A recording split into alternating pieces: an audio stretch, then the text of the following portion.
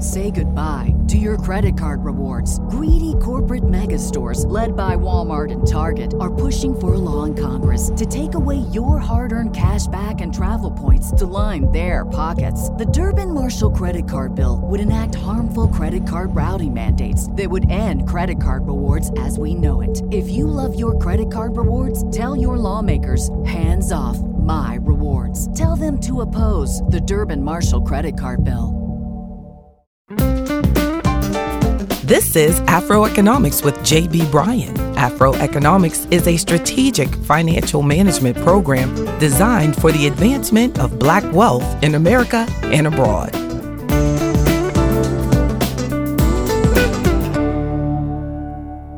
Legend has it that one day in Paris, Pablo Picasso sat in a restaurant drinking a cup of coffee. But that's not the point here. A woman walks up to him. She recognizes the great artist. She walks up to him boldly and asks him to sketch a drawing of her, which he did. Now, this is the legend. So he did the picture, and when he finished, she took the drawing. She loved it. And she asked him, how much does she owe him? And he said, you owe me $5,000. And she says, but that only took you 3 minutes, Picasso. And he says, no, madame, it took me my whole life. That's what he answered. You see, no one knows for sure if that's true, but it illustrates something very important about the 9-to-5 mindset. And that is, you can break the link between how much time you work and how much money you make. In fact, the wealthiest people in the world rarely, if ever, are still working on a dollar per hour basis. We have to think about that. So she's mad at him because he only took 3 minutes and she has to pay $5,000. And he says to her, no, I've been working on this my entire life to be able to draw you in 3 minutes. It's like the example of the man that comes in to repair the washing machine and he turns a screw. And then he gives him a bill, and it's $150. And the lady says, you were only here 1 minute. You turned one screw. And he said, yeah, but the screw costs $1, but all of my knowledge costs $149. So definitely, indeed, we have to get out of the connection between time and the dollar per hour. And that's how much you're worth, or that's your value. So my upbringing, and probably yours, was to think about income in terms of time. But there's some agreement between how much time that you spend on the clock and how big your paycheck is supposed to be. But there's nothing wrong with that, but it does limit us on how much money we can earn, especially considering most jobs have standards in place regarding how much people are willing to pay for an hour of work. So here's how we can trade up. Look, we can level up on that and look at our life differently and then start getting more value for our time. One way, entrepreneurship. See, when you start a business, you're probably going to work plenty of hours. We're putting in the hours, but you can eventually multiply your revenue without increasing the time that you spend in the office or in the field as an entrepreneur.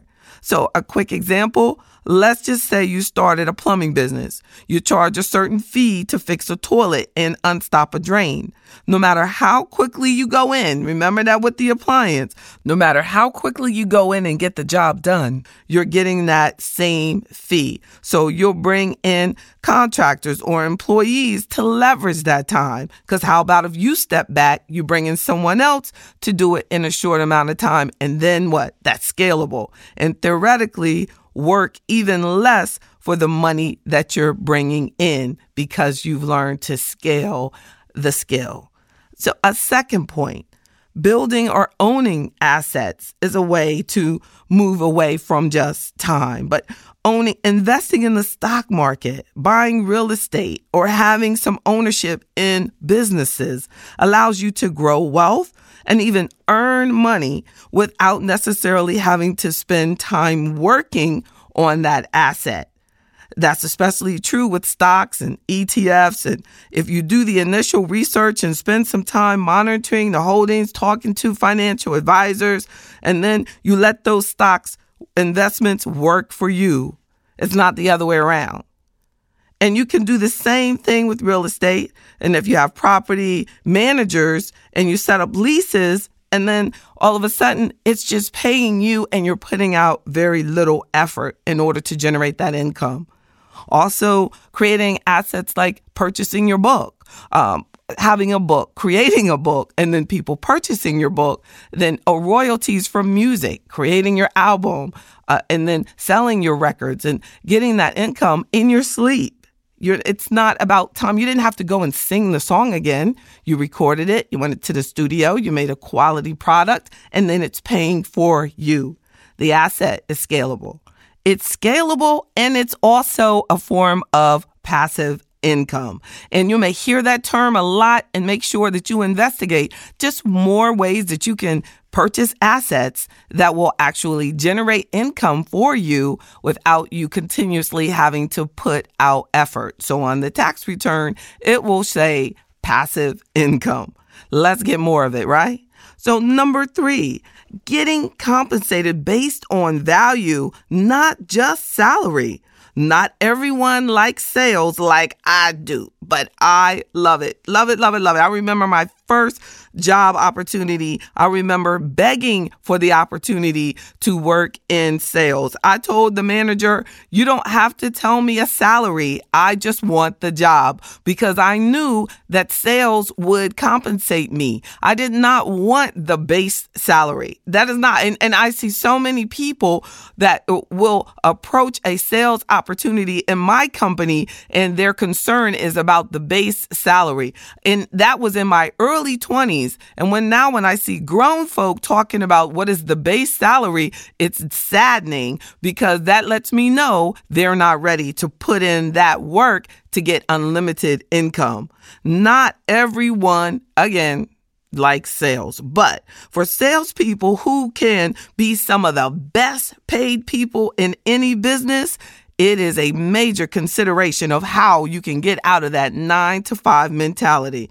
Because the more money you make for the company, the more money you get paid. The more accounts you bring in, the more valuable you are to the company. I suggest that you look for opportunities to earn commission or royalties, or simply learn to charge based on results that you're producing instead of how many hours you put in. If you don't do it in your day job, consider making sure that you investigate the option 1, entrepreneurship, starting a business where you can charge value-based fees. When you boil it down, there's only so much time in the day. Maybe you can work 8 or 12 of them. If you charge an hourly rate, there's still a cap on how much you can earn. But if you build a scalable business, own income-producing assets, appreciating assets, or charge value-based fees, you can remove that limit, earn more money, and build more wealth. Check out my book, Afro Economics, Our Black Wealth Matters. I'm JB Bryan, and that's Afro Economics, #Afro Economics. Today's podcast was powered by JB Bryan Financial Group, a registered investment advisory firm and the home of Afro Economics in Virginia, Maryland, Washington, D.C., and New York. Don't forget to subscribe to Afro Economics with JB Bryan on iTunes, Google Play, SoundCloud, Stitcher, and any other podcast directory. If you like what you hear, leave me a 5-star review. I'm JB Bryan, and that's Afro Economics at AURN.com.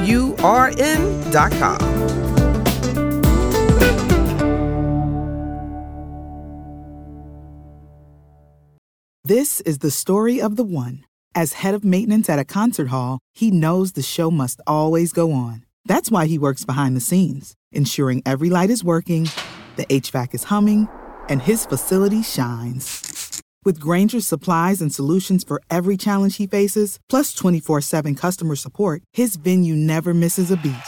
Call quickgranger.com or just stop by. Granger, for the ones who get it done.